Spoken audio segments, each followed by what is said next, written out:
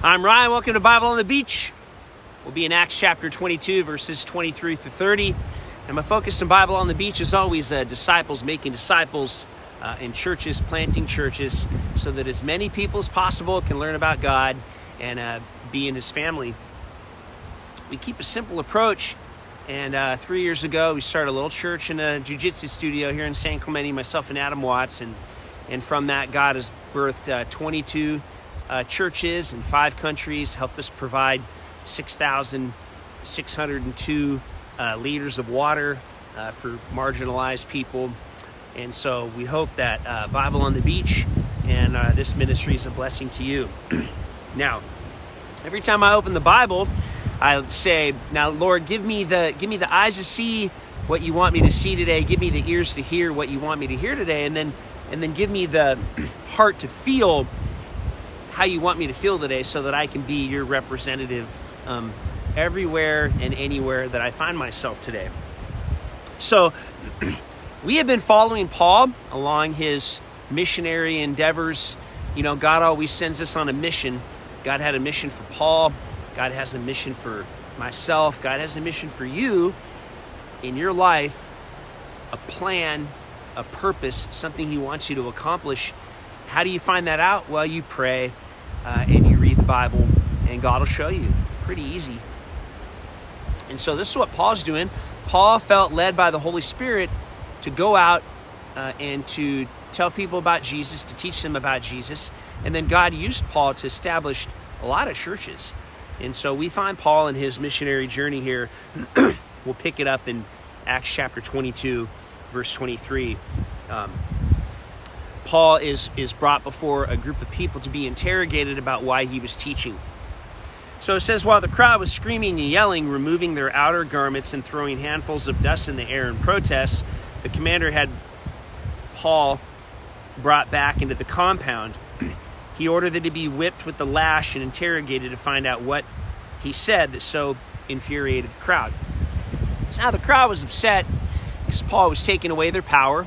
He was taking away their influence because he was essentially teaching that they just needed to follow Jesus and not the religious customs that they had been taught.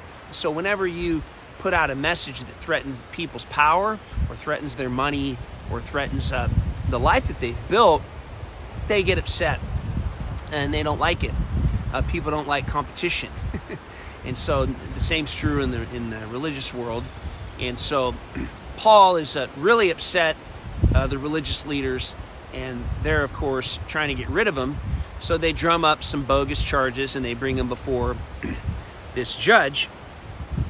And he has him whipped, interrogated, and trying to get to the bottom of what's going on. Really, this was a setup by God so that Paul could tell more people about the Lord. You know, when things don't work out in our life, sometimes we need to relax and have patience, because it's just another opportunity that God's going to give you to represent Him and be an example, maybe in a place, in a space with a group of people that you didn't expect. That's what happens here. It says, when the soldier stretched Paul out with ropes, he said to the captain who was standing nearby, "Is it legal for you to torture a Roman citizen like this without a proper trial?" By the way, this wasn't a mild interrogation. They whipped him. They stretched him out by ropes. This is an ancient practice where they put ropes around someone's ankles and wrists and stretch him out to try to get him to tell the truth about what it is they're being interrogated about. It'd be like a modern day form of like waterboarding or some other secretive rendition trick. He immediately says, when the officer heard, he immediately went to his commander, reported it, saying, "This man is a Roman citizen. What should we do now?"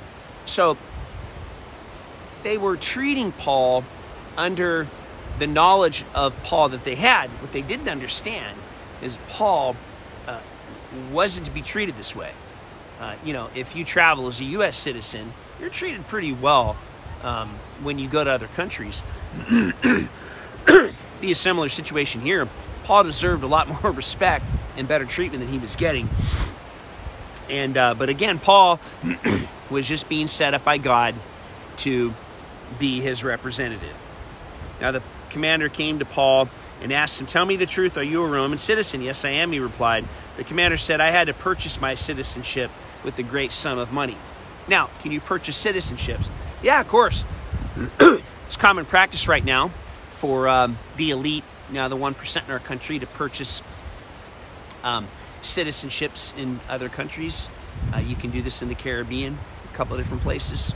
You can pay a certain amount. You can do it in El Salvador right now. Right in El Salvador right now, you can, for 3 Bitcoin invested in the country, you can purchase a citizenship. So this is not a new practice. This is actually quite common for people who want dual citizenship. Paul, however, didn't purchase his citizenship. He was born into it.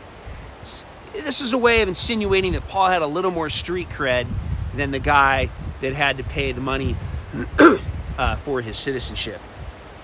And so he says, Paul said, "I was born a citizen," and all the soldiers who were about to whip Paul backed away because they were afraid of the consequences of tying him up and holding a Roman citizen against his will. Now you see, Paul took an incredible amount of risk in his relationship with God. Here's the deal. God grades on risk in our life, not on results. Our entire relationship with God is built around trust, and only you and God know how much you're trusting Him. You see, God grades on risk taken, not on results achieved. We come up with superficial success metrics that don't really capture the essence of what it really means to follow Jesus. Jesus knows how much you're trusting Him. And so I want to encourage you today. A wise person prays, "God, up my risk level, my trust level, to a level that you're proud of." And that's what Paul does. And God honored him for it. In fact, it got him out of this jam. It says, the next day the commander ordered that the high priest and the Supreme Jewish Council be convened because he wanted to find out exactly why the Jews were accusing Paul. So he had him untied and brought him out to stand before them all.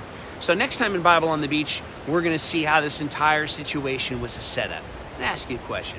Are some of the situations that you're facing difficulty in your life right now, are they a setup for a way that God wants to use you?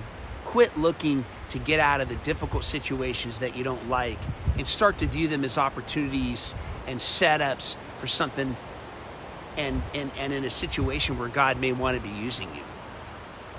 I hope this blesses you today. I love to go surf lowers, and then I come up here and I open a part of the Bible. I share my thoughts on it. I hope you're blessed by it. Until next time, love you. Hope you have a beautiful day.